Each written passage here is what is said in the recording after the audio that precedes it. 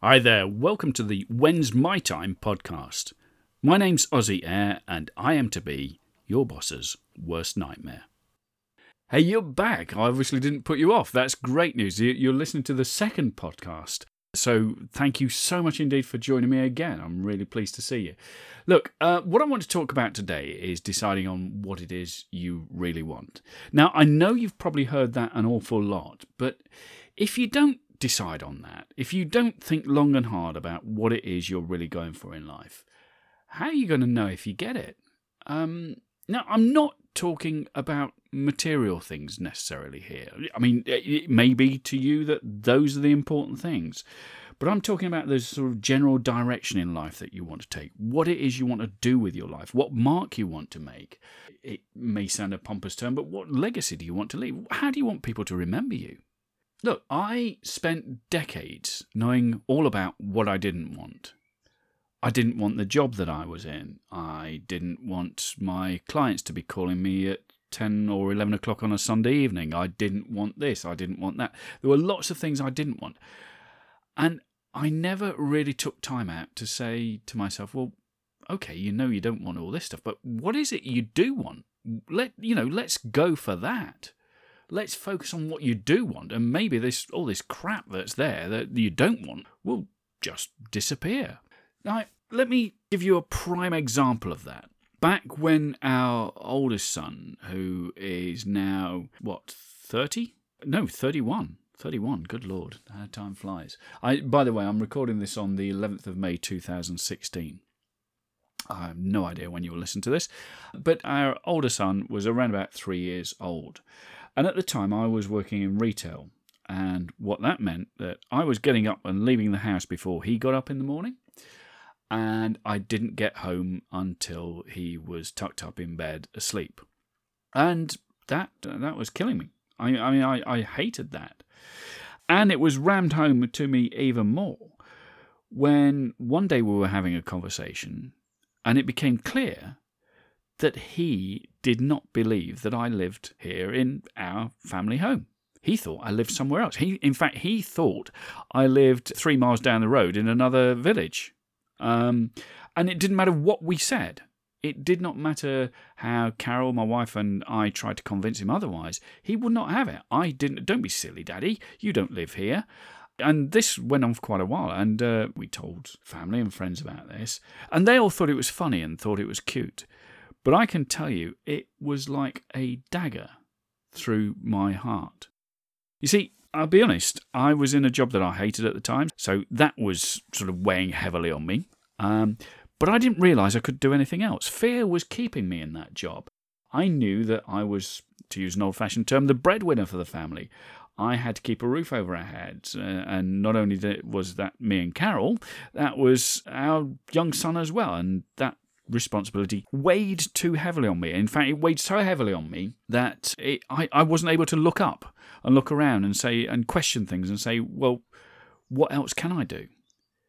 So as I say, everybody else thought this was cute and funny, and all the time I was dying inside. Now, this came back to mind the other day. I was talking to a lady, and she was telling me about the problem she was having finding good quality childcare. But she'd managed to find somebody, and so she was relatively happy.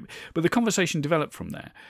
And it turned out that she was paying for this childcare, and at the end of all of that, she was coming away with, probably after paying for childcare, around about £200-300 a month. So about, $500 a month. Now, it became obvious to me, standing as an outsider to the situation.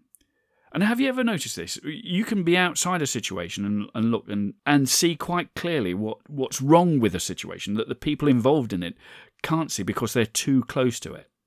And it became clear to me from talking to her that she didn't actually like the job that she was doing to pay for this childcare, which then only left her with, a few £100, a few $100 after paying for that childcare. So it wasn't a question of her trying to maintain a career that she was enjoying and keep that sort of balance in her life. It wasn't that at all. What she really wanted was to be at home with her child.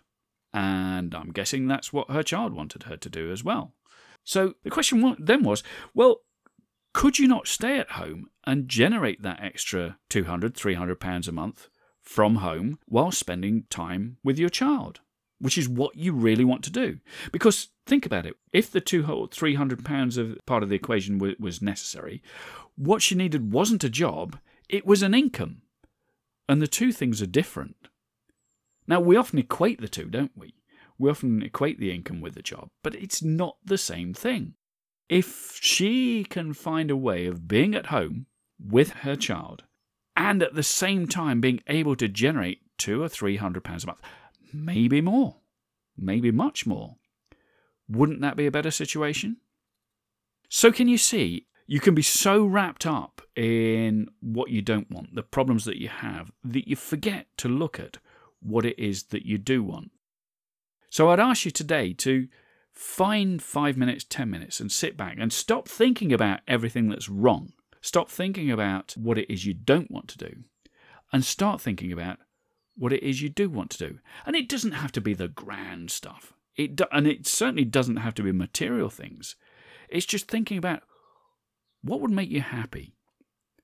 What would make you contented? What would make you fulfilled? Think about those things and get a clear idea of those.